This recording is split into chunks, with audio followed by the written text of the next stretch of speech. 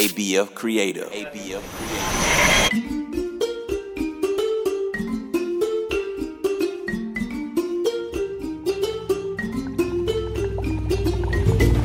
Hello, my little ones. My name is Miss Jojo, and you're listening to African Folk Tales. Hop inside my magical jeep with me as we explore African lands where animals talk and people fly. Are you ready? Get in!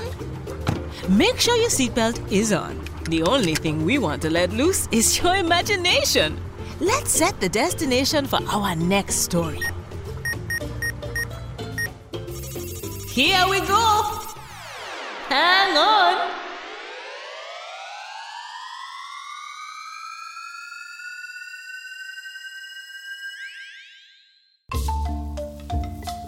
Today, our magic jeep takes us to visit Father Anansi and his son Keku, who come face to face with a scary dragon. Make sure to listen closely for the bell. The bell will ring when I say the magic word of the story. Listen all the way to the end to discover if you guessed the magic word right, and have fun!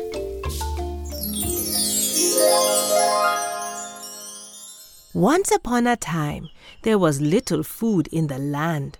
Father Anansi and his son Keku were very hungry. So Keku set out one morning to go to the market. In a short time, he was lucky enough to get a handful of fruits and veggies, which he brought home to his father. Anansi was glad to see the food and asked his son to stay home while he went to get a large basket to store it all. But an hour or so passed, and Keku became worried when his father did not return.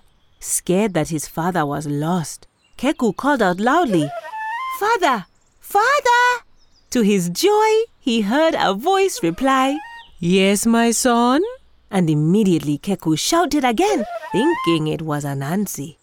But instead, it was a terrible dragon who appeared. This dragon breathed fire from his great nostrils. It was a frightening sight that scared Keku so much that he ran and hid in a nearby cave.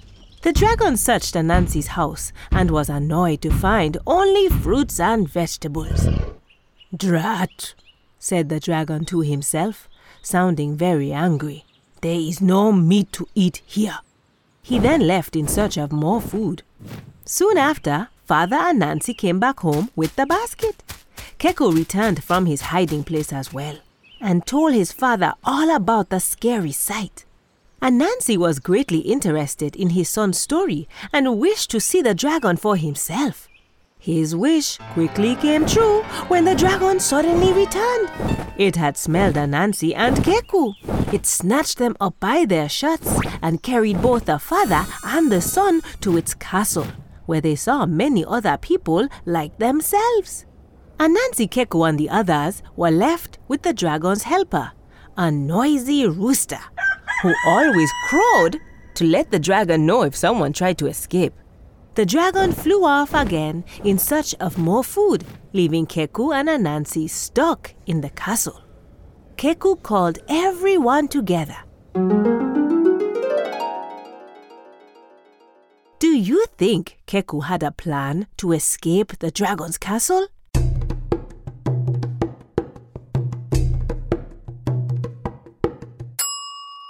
If you said yes, you were right. Keku, being very smart, thought of a way to rescue himself and the others. Come, he said. Let us think of a way to escape this castle together.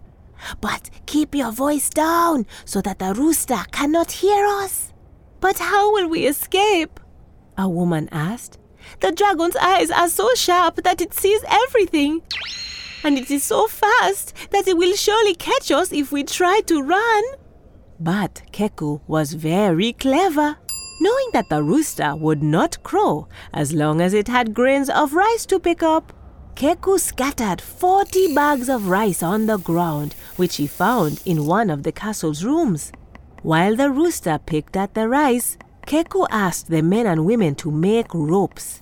which they used to create a strong rope ladder. Keku planned to throw it up to the sky, trusting that the clouds would catch and hold on to it while he and the others escaped. As the ladder was being made, some of the other men gathered animal bones they found throughout the dragon's castle. When everything was ready, Keku put the bones into a large bag. He took the dragon's fiddle and placed it by his side. Now, Keku threw one end of the ladder up to the sky. It was caught and held. The humans all began to climb, one after the other, with Keku staying at the bottom to let the others get ahead first. By this time, however, the dragon's powerful eyesight showed it that something unusual was happening at the castle. The dragon beat its wings and quickly approached. As soon as he spotted it, Keku started climbing the ladder with the bag of bones on his back and the fiddle under his arm. The dragon started climbing after him, but Keku was smart. Each time the dragon came near, the young man threw it a bone. Being very hungry, the dragon got distracted and chased after it. Keku repeated this until all the bones were gone. By now, the people were safely up in the sky. Then, as he continued climbing, Keku would pause every so often to play a wonderful song on the fiddle. Each time he did this, the dragon returned to the ground to dance, as it could not resist the magical music. When Keku was close to the top, the dragon had very nearly reached him again. Brave Keku then bent down and caught the ladder between his own feet. The dragon fell to the ground. But Keku was pulled up to safety by those he rescued. Everyone was so pleased with his bravery and wisdom that they made him the bright, shining sun. His father Anansi became the moon and his friends became the stars.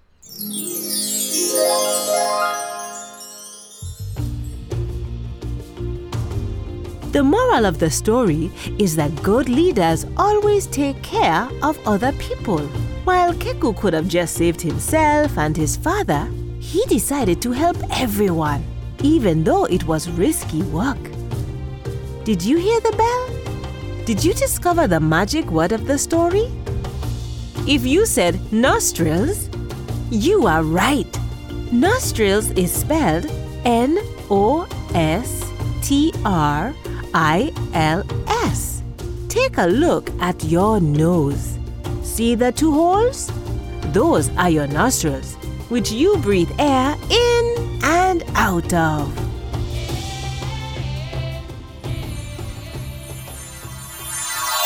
Thanks for taking this trip with me today. I can't wait for you to travel to the next story with me. African Folktales is produced by ABF Creative. To learn more about the show, go to abfc.co/folktales. If you loved this show, then tell someone you know. Our magical Jeep journeys are more fun when you can bring your friends along. Thanks for listening. Bye!